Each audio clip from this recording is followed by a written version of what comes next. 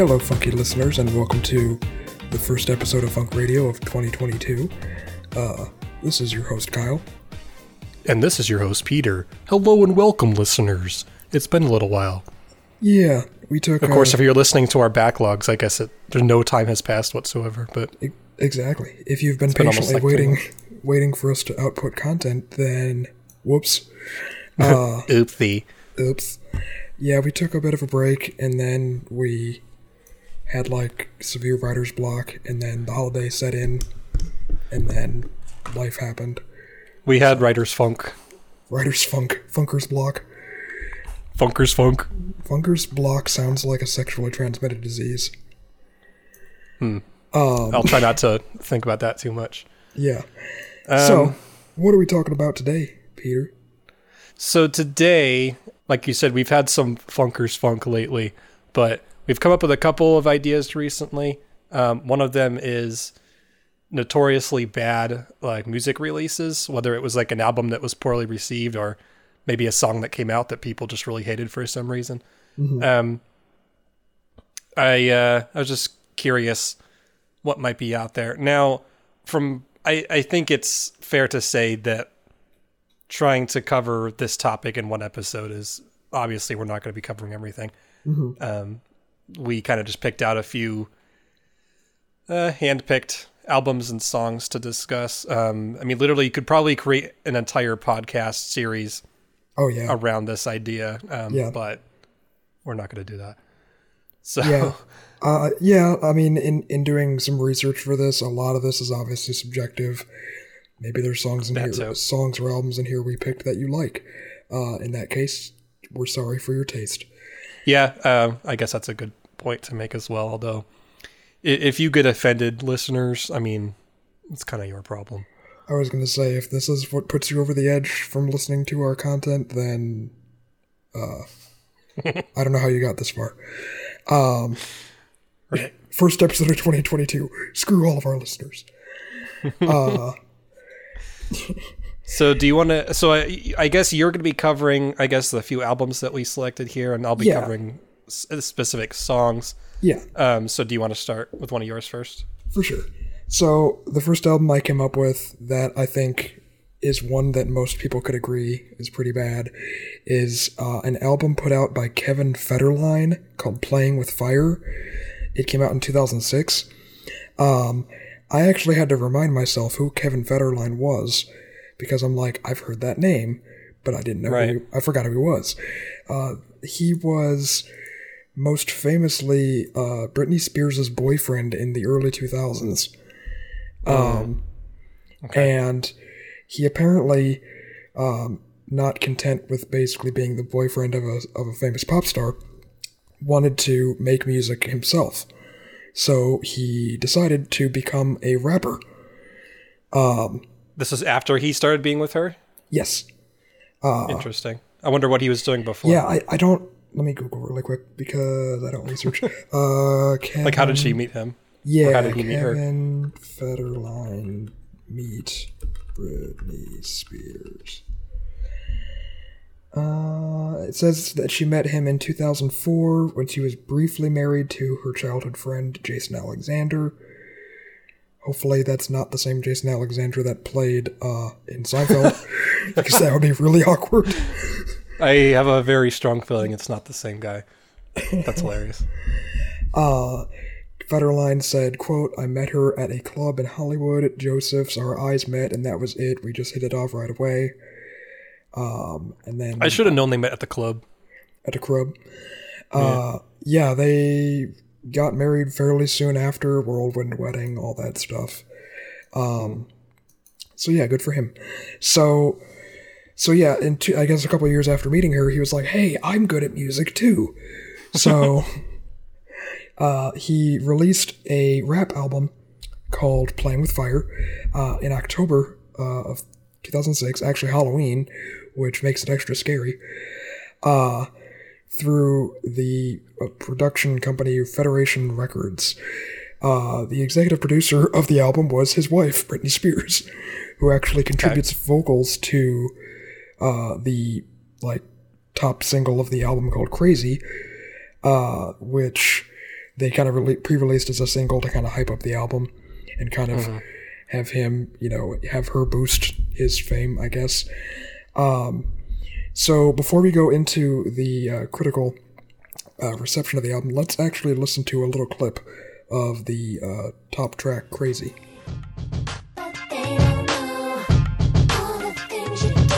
That's how I'ma ride for my family, I die. What y'all think? Yeah, I'm that guy. Don't care about you, cause I'm the truth. I ball like Kobe, shooting hoops up in the booth. Build $1 billion corporation, call me Malou. Like I said once before, I'm the truth. Hollywood can't catch. One thing I just want to say about their relationship in general, by the way, knowing absolutely nothing about it in real life, my impression would be like, I feel like if I married a super successful musician, I think that would highlight how much I'm not musically inclined as a person. I wouldn't be like, oh, because you're a musician, then I am too. Yeah, exactly. You know what I mean? I mean, maybe he had prior music experience. I have no idea, but it's just kind of funny to think about it that way. Very funny. Listening to the song, this is the most 2006 rap song I've ever heard. It sounds like he's trying really hard to mimic Snoop Dogg's Drop It Like It's Hot, but instead he dropped it into the ground. Because, yeah, it's got that same cadence and stuff, but he's about as far from Snoop Dogg as anyone could possibly be. Pretty much. Also, complete side note, I was reminded in the grocery store the other day that Snoop Dogg has his own brand of wine. That's amazing. I was like, in my head at the moment, I was like, oh, we should do an episode where we like each drink his wine and like review it. But I'm like, I don't know if that would actually be like enough to fill an episode. You don't need to give me an excuse to try his wine. That might actually, okay, here's an idea for an episode. I think it was like $15 or something. It wasn't that much. That's not bad. Here's an idea for an episode. I don't know if this has been done. Musicians that have their own liquor. I don't think we've done that. I'm sure he's not the first or last. I want to say 50 Cent had his own liquor too. I mean, it's fairly common, especially with modern musicians to kind of spin off into liquor because it's easy to kind of tie your name to it and then get easy sales. I wonder if there's like country singers who had their own whiskey. Oh, I 100% guarantee it. So yeah, there we go. See, we're coming up with new ideas already. We're back. Yeah, I would be, considering he has a song called Gin and Juice, the fact that he didn't come out with his own gin is kind of a miss for me. Although I don't. And it's so weird because he came out with his own juice. He did? No, I'm kidding. I'm just imagining like Capri Sun with like his face on it. 100% juice for 100% gangsters. Terrible. Oh, you were going to talk about the critical release of this. Yeah. So yeah, you listened to a little clip of the song to yourself. What did you think of it? I feel like you basically summed it up. Okay. I mean, it's not something I would really listen to outside of this context. Yeah. So we aren't the only ones that disliked it. Basically, the album was universally panned by critics. And says the album holds a score of 15 out of 100, indicating overwhelming dislike on the music review aggregator site Metacritic. For those of you that don't know, Metacritic is a site kind of like Rotten Tomatoes, but for like music and movies and I think games even, where it aggregates review scores from different top reviewers and kind of creates like an overall score based on consensus. So yeah, 15 out of 100. So it got a 15% basically. Yeah, that's beyond rotten. That's horrible. That basically means like out of 100 reviewers, 15 thought it was like passable or good. So yeah, it was not well received whatsoever. Rolling Stone actually said, quote, Federline's rhyme flow is the opposite of tight. Which is pretty damning. That's a death knell if I've ever heard one. Yeah. So I guess if we're going to keep moving through the list here. Yeah. A song from a few years earlier, was the song. The can't even say it right. The Thong Song. I didn't realize it was so hard to say. By Sisqó in 1999. So the Thong Song was the second single from his 1999 solo debut studio album, Unleash the Dragon. I think I'll sing it again. She had dumps like a guys like what all night long. Let me see that thong, baby. That thong. I like it when the beat goes. The best thing about late 90s, early 2000s is every single video was shot with a fisheye lens. Yeah, and then like as far as music videos from this era go, I mean, this pretty much has, it checks every box in terms of all the stereotypes. Artist wearing all white, check. Booties everywhere. Beach. On the beach. Shirtless. Expensive car that he's driving to no particular destination, check. Fisheye lens for shooting for everything, check.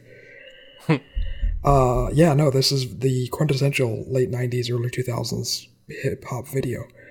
The funny thing is, I mean, this was 99, so we were literally 9, but I remember this song being everywhere. It was like the Macarena. And because I was 9 and stupid and didn't understand the sexual context behind it, I liked it. You were like, it's the Macarena of that ass. I'm like in my room practicing how to twerk. Oh, God. So, yeah, listeners, I don't remember whether we said it or not, but we basically looked up the music video for this because, it certainly brings back the feelings of that time. But I also have some a quote just basically talking about the music video itself, because I think it kind of sums up the reception to the song as well, lyrically. Says the whole video, consisting of cuts between Sisqó and barely clad women, drew criticism as it was accused of exploiting women as sex objects and was credited for starting a new wave of, quote, booty videos. I didn't realize it had started a trend with this. Is this where a lot of that started? Might be. I mean, if it's late 90s, that could be the start of kind of the, low angle booty shots in every rap video. Right. It goes on to say, the director of the video, Joseph Kahn, was quoted as saying, "I listen to Thong Song and I say, well, this song is about asses. So you can either accept it and do something like I did, or you can go and try to turn the Thong Song into some kind of Chemical Brothers video and make it all pretentious. About some fucking communist upheaval or something. Let's just relax and make a booty video, and let's make a really good one and make it fun." I gotta give him credit. He didn't try to make the song anything it wasn't. Right. It's very authentic. Yeah. Yeah, it's very authentically booty. But yeah, apparently, I don't know if it just didn't age well because of the sexual context of it, or if it just got overplayed because it was everywhere. I mean, if it was everywhere to the point that a 9-year-old was aware of it, then it was everywhere. Right. So well, and that also kind of goes into, some songs may fly under the radar of controversy if they don't become big, but if it's a song like this, and even 9-year-olds are, shaking their asses to it, that's a sentence I should never say again, then I think that's when you start to see parents being like, hey, I don't like this. Mm-hmm. So I accidentally stumbled upon the greatest fact about this song I have ever seen. So I tried to Google the Thong Song reception, as in how was it received by critics and or the masses.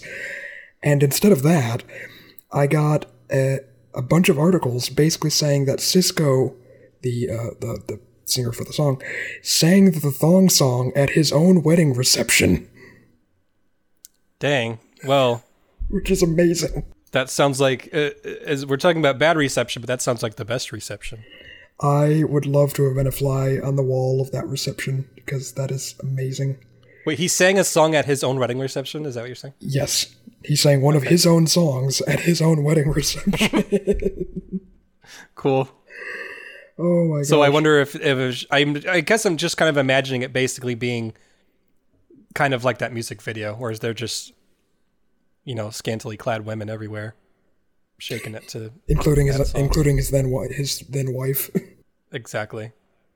I think the thong song should become like a wedding song staple.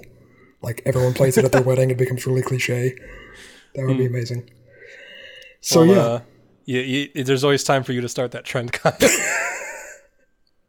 Hey, if the DJ would agree to play it, I would not, and my future wife wouldn't basically divorce me on the spot for that. Mm-hmm. I would do it. So Kyle, what's the next album? Yeah.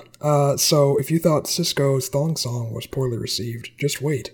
The next album that I stumbled across, and the funny thing about this artist that we're going to talk about, a multitude of his albums were on many different, worst albums of all time, worst albums by critics.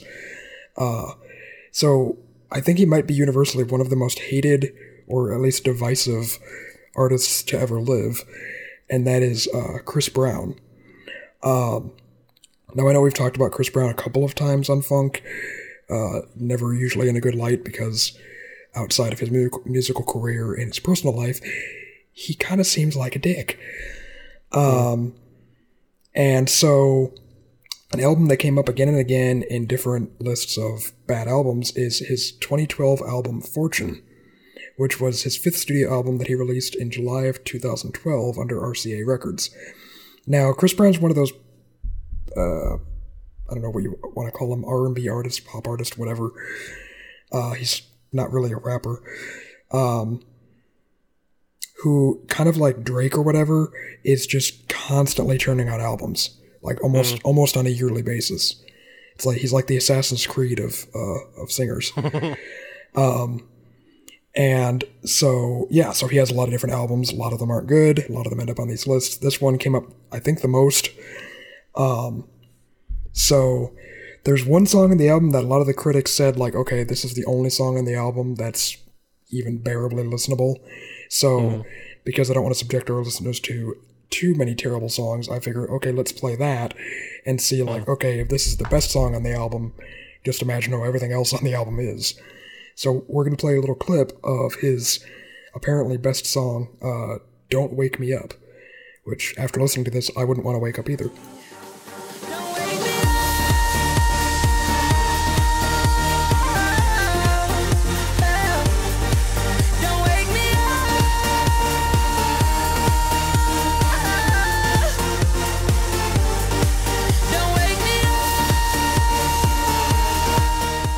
I don't know, man. I mean, I feel like this is just emblematic of just like the entire pop music scene of the mid 2000s. Yeah, it sounds like, I mean, or like 20 teens or whatever. Like it just feels like it just kind of forgettable in my opinion. I was gonna say it sounds like every David Guetta song ever. Exactly. Yeah. Which whatever happened to that guy? Then again, club music like that has never really been my thing, so maybe I'm a little biased. But yeah, like all the club music of like the mid 2000s, like right after we graduated, all of it sounded like that. Yeah.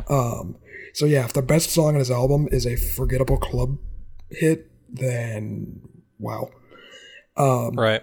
So similarly to Kevin Federline, we are not the only people that disliked this album. Multiple different critics basically just blasted it. One critic from Know All Music, his name's Andy Kellman, criticized the album's lyrical content as, quote, shameless, and found, quote, few dimensions in its music, calling it a, quote, an album of unapologetic swashbuckling that is saved from being a disaster by some of its production. I think Unapologetic Swashbuckling is a great album name. That is not even that. That's a great band name. Unapologetic Swashbucklers. Try saying that like, we're the Unapologetic Swashbucklers. It sounds like a tongue twister. Another music critic from Spin, Spin's a famous music magazine, Barry Walters, said that, quote, apart from Don't Wake Me Up, Fortune makes it easy for Chris Brown's haters and harder for his fans, writing that, quote, There's more than the usual number of mid-tempo ballads that once again mix sex fantasy titillation with his defensiveness. That's a weird combination. Right? I wonder if, because you were saying like, oh, he releases stuff constantly. I wonder, and I'm sure there's probably people who have done like a full deep dive into this, but me not really knowing much. I wonder if the quality of his music is kind of reflective of how often he's just churning stuff out. Probably. It's like when you're... Yeah, I'm just looking at his discography here. His first album was 2005, then 2007, then 2009, 11, 12, 2014, 2015, 2017, 2019. It's every 1 to 2 years, I guess. Pretty much, yeah. He's called... I mean, I feel like you could do that and not have bad music, but I don't know. Yeah. But I don't know. If you're really good at being like tight with your production and you can, have, creativity flow pretty quickly. The sad thing is, I mean, I'm looking at like the chart positions. Every single one of his albums was at least in the top 10. So he's one of those he's one of those weird artists where like critics hate him and people that don't like him really don't like him, but he obviously has a fan base or else he wouldn't be in the top 10 consistently. Yeah. But yeah, he's definitely one of those. It's one of those you hate to love him sort of people. Yeah, you hate to love him and you love to hate him, I guess. So yeah, that was Chris Brown album Fortune. And like I said, he has, I just listed, he has probably 10 albums at this point, and that was the one that was considered the most bad, So far. Yeah. Speaking of Brown, let's talk about Ebony and Ivory by Paul McCartney and Stevie Wonder. I'm sorry, that was the best segue of the show ever. So yeah, Ebony and Ivory, this is one of the more classic, I feel, duets just between like couple of like the most popular singers of their time, basically. This is from 1982. And obviously, this was a major commercial hit at the time. Between Paul McCartney and Stevie Wonder, I think it's almost impossible to have a song that wouldn't be a big hit. At the same time, though, it also apparently, something I didn't really know about the song is that I didn't realize like it had actually also drawn a lot of criticism for its message of racial harmony. I guess before I get into that, maybe we should listen to a little clip of it. Together alive, ebony and ivory live together in perfect harmony, side by side on my piano key. So yeah, like I said, the message of that song, is pretty blatant. That it's like, hey, black people, white people, let's all get along. But I think some of the criticism actually comes from the fact that it was a little too overt in its messaging, rather than being maybe slightly more creative with it. But I don't know. I don't know. I don't know if I would personally really like criticize the song for that reason. Yeah, it's kind of like you don't know if the critic is critiquing it because it's making it too obvious, or if they're critiquing it because they don't like the idea of, hey, black people and white people don't get along a lot being thrown in their face. It's kind of like if we don't talk about racism, it doesn't exist. Right. Apparently this song ranked as number 1 in a BBC Six music poll for the worst duets in history. And it also ranked as number 10 in Blender's poll of worst songs ever. It's also, I guess, multiple times been described as saccharine for its heavy-handed approach to its subject. So I guess I'm not entirely sure what people would have preferred to see here. Because, I don't feel like the backlash is people not liking the message. It just seems like that maybe it was a little too in your face. Yeah. But I don't know. I'm just going into assuming that people aren't complaining about the message. Yeah. Some of the critiques that I saw when I was kind of digging around for it wasn't so much the message, but the messenger. A lot of people kind of, because at this point in early 80s, excuse me, Paul McCartney was kind of fading from fame. And a lot of people saw this song as him sort of attempting to kind of jump back into the limelight in a very heavy-handed kind of way, which maybe didn't sit well with some people. It says, quote, according to critics Madinger and Easter, I don't know, I guess they're famous music critics, the most common reaction 20 years later was that it marked, quote, the beginning of the end of McCartney's artistic credibility. Did people just feel like he was selling out and just doing like, hey, let me jump into what's popular today? Yeah, it may have just been like, okay, what's this, like, you know, kind of at that point kind of has been British Beatle musician preaching to us about racism. Right. Yeah, okay. I mean, from that perspective, I can at least see what they're saying. Obviously, I wasn't around in the early 80s. Yeah.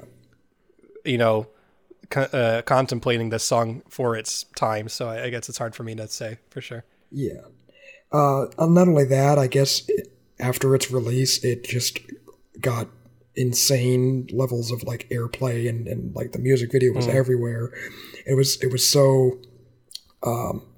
what's the word? Ubiquitous. That it was actually spoofed in an 82 Saturday Night Live sketch with Eddie Murphy portraying I was gonna Stevie say, Wonder. once you started going down that route, I was like, he's gonna say SNL with Eddie Murphy. I don't know why. It just I gotta look this up quick. Actually, hold on. Eddie Murphy. Oh god. Yeah, it's Joe Piscopo playing Paul McCartney. I'll save that to my watch later and For sure. give it a So, proper yeah. watch. That's pretty funny. I didn't know that was a thing. I guess I will make a comment really quick here. It is interesting that, like, we're going through some of, you know, songs or albums that were really negatively received, but in many cases, or at least in a couple of cases, they are at the same time, like, widely acclaimed in a positive light as well. Oh yeah. So I think a lot of it, especially with songs like Ebony and Ivory, it's songs that became really, really popular really fast, and just were everywhere. So people ended up getting sick of it. So then they end up having, years later, having not fond memories of it because they're like, oh god, that song was overplayed, or it was an earworm, and I just got tired of it. There's plenty of songs like that. Yeah. I mean, that could be an whole separate episode of just popular songs that everyone hates now. Right.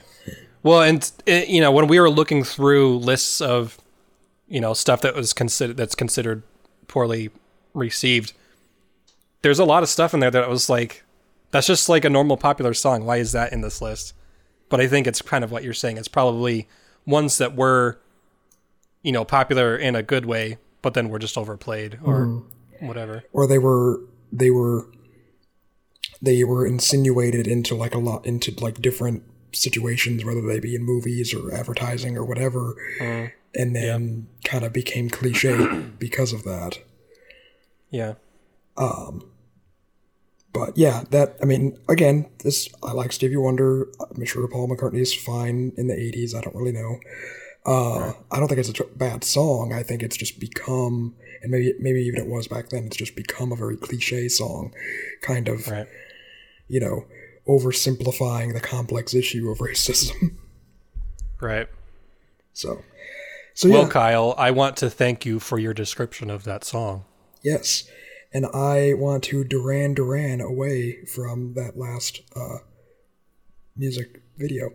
I don't know. That was the worst segue. You had the best segue of the year so far, and I've had the worst. So the final album that I wanted to talk about is Duran Duran, which I don't know if we've talked about on this show.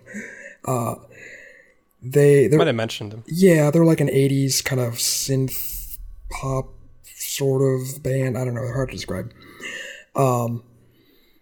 They released an album in 1995 called Thank You, which I think was kind of like on the tail end of their popularity. They were really big in the 80s. And it says Thank You is the 8th studio album by the English New Wave band. It was released in April of 95, and it performed moderately on charts reaching number 12 on the UK chart and number 19 on the US, but received overwhelmingly negative reviews from critics. Now, the thing about their album Thank You was it was entirely covers of other songs. So it was Duran Duran doing covers of a multitude of songs, and some of the songs that they did covers of are kind of questionable. Let me look at the track list here. They did a cover of White Lines, the Grandmaster Flash song. Oh, wow. Okay. They did a cover of the song Watching the Detectives. Who did that song? Hold on. I think that's Elvis Costello. Yes, they did. So they did a cover of Watching the Detectives by Elvis Costello. And my favorite that I found on here, they also did 911 is a Joke by the band Public Enemy, with one of my favorite rappers of all time, Flavor Flav. Now, I love the song 911 is a Joke because the whole thing is basically like, you know, in certain neighborhoods, in cities, people don't even bother calling the cops because they either don't come or they come too late. Right. You have to listen to... Let's play a little clip of Duran Duran's cover of 911 is a Joke, because I don't know if they were trying to channel Beck, but it's just weird as all shit.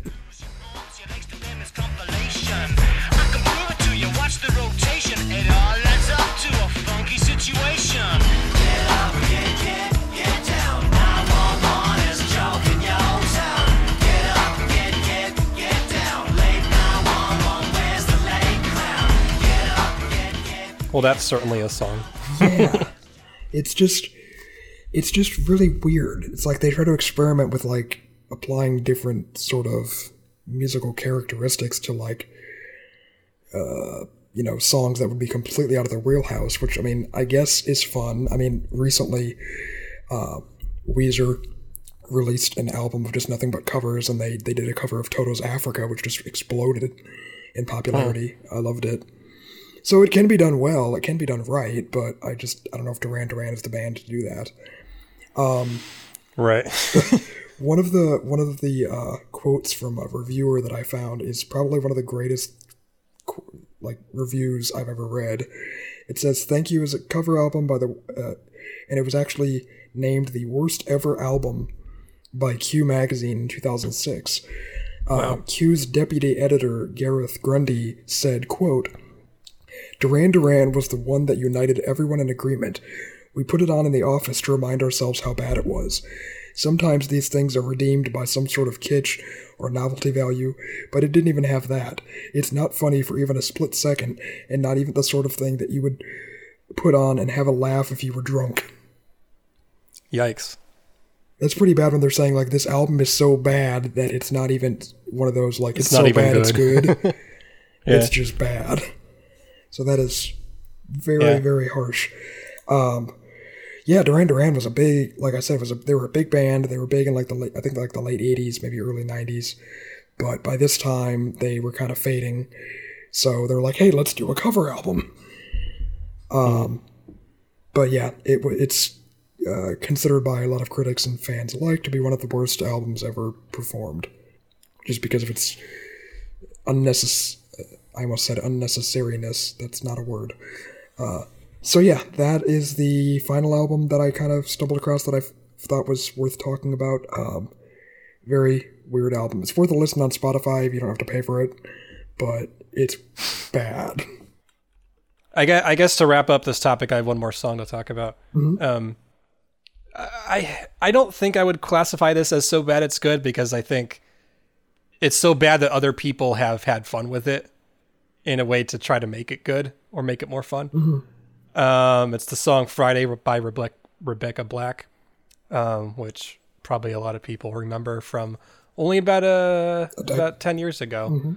This is kind of a case where someone releases one song and it becomes so notorious and universally hated that I don't think that person can ever like recover from that.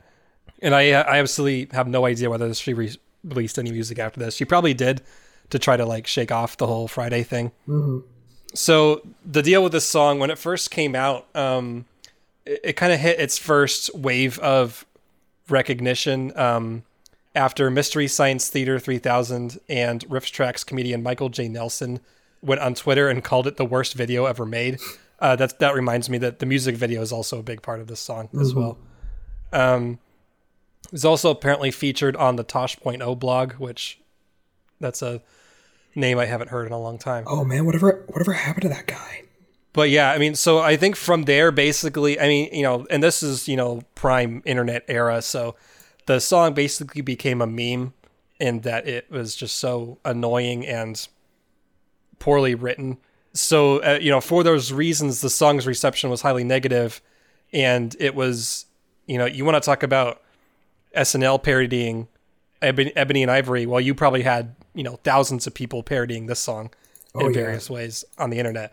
It really blew up in the wrong way, basically. You know the story behind that song, right? About like how it came about. I don't remember. I know there was something about it though. She was from Huntington Beach, I think, down here in Orange County. I think her parents were fairly well to do. So as like a birthday present to her, I guess there's places probably all over the country, but especially down in like Orange County and LA area, where you can pay like a fairly substantial amount of money, but not as much as you would think to produce a music video, to like these kind of kitsch little production companies, and they'll just be like, it's almost like a photo shoot, you know, for like, but instead of a photo shoot, it's like, oh, we're gonna, you know, record you and make a simple music video for you for say $20,000. So she wasn't even a real singer. She was just some rich kid who was like, I want to make a music video. Essentially. Let me confirm that so I'm not slandering somebody for no reason. Well, while you look that up, Kyle, the rest of us are going to listen to a little clip of Friday by Rebecca Black. I'm sorry. Sitting in the backseat, gotta make my mind up. Which seat can I take? It's Friday, gotta get down on Friday. Everybody's looking forward to the weekend, Friday. Yeah, it says Rebecca Black was born in Irvine, California. Her parents were both veterinarians. In late 2010, a classmate of Black and music video client of Los Angeles record label Arc Music Factory told her about the company. Black's mother paid $4,000 for Arc Music to produce the music video, while the Blacks retained ownership of both the master and the video. The single Friday, written entirely by Arc, was released on YouTube and iTunes. So she didn't write it then? Yeah. But the fact that the family paid $4,000 and retained the rights to the song, they probably made millions off of that. I was going to say, that was really smart of them to retain the rights to that. So apparently she did... Wow, she's released a lot of music videos. It's probably like 20 or so. Yeah, when she probably has about 30 singles. Oh, wow. It seems like she did release more after that. I don't know. It's an interesting situation because really the only reason this song is popular is because people have been making fun of it on social media and all that. And so it's just an interesting case where, I don't know. I'm curious how she took that reception, and was she like, oh, despite it being made fun of, it was still really popular, so I'm going to make more music for that reason? Yeah. Or is she just doing it because she likes to, which I'm not necessarily going to knock her for? I don't know. It sounds like she just honestly, has a passion for music and basically wasn't going to let the fact that, they made a crappy music video when she was, 15 or 16, whatever, get in the way of her becoming a musician. Like you said, yeah, she has a lot of music videos. When I was searching Rebecca Black, there's a video that was uploaded just like 7 months ago called Worth It for the Feeling. And I was skimming through it. It's actually not bad. So interesting. Despite having a horrible music video, she evolved into a capable singer, at least. Right. It is weird, though, because this video is because she's obviously much older now, probably like mid-20s. So this video is much more sexualized. So yeah, juxtaposing the like high school Rebecca Black Friday video with this, I'm just like, ugh. Well, maybe she's doing that on purpose to kind of like create a new image for herself. Which, 100%. Yeah, 100%. So, yeah, that's interesting. And, I think it's really the only one out of this list that really kind of had that viral reception to it, I guess, in that way. Obviously, there have been other songs of a similar, thing that has happened to them. We actually had a topic on meme songs, I think, a while back. I was just about to ask you, have you ever done, like, I don't know, music videos that went viral or something? But I guess that kind of is like that. I know we did one about meme songs a couple of years ago. I don't think we talked about this one. That's surprising. I know we've also talked about music videos to some extent. I don't know if we've talked about specifically viral music videos in like the last 10, 15 years. Mm-hmm. So yeah, I think that was all of our picks for notoriously bad albums and songs. Like Peter said at the beginning of this, there's dozens, if not hundreds.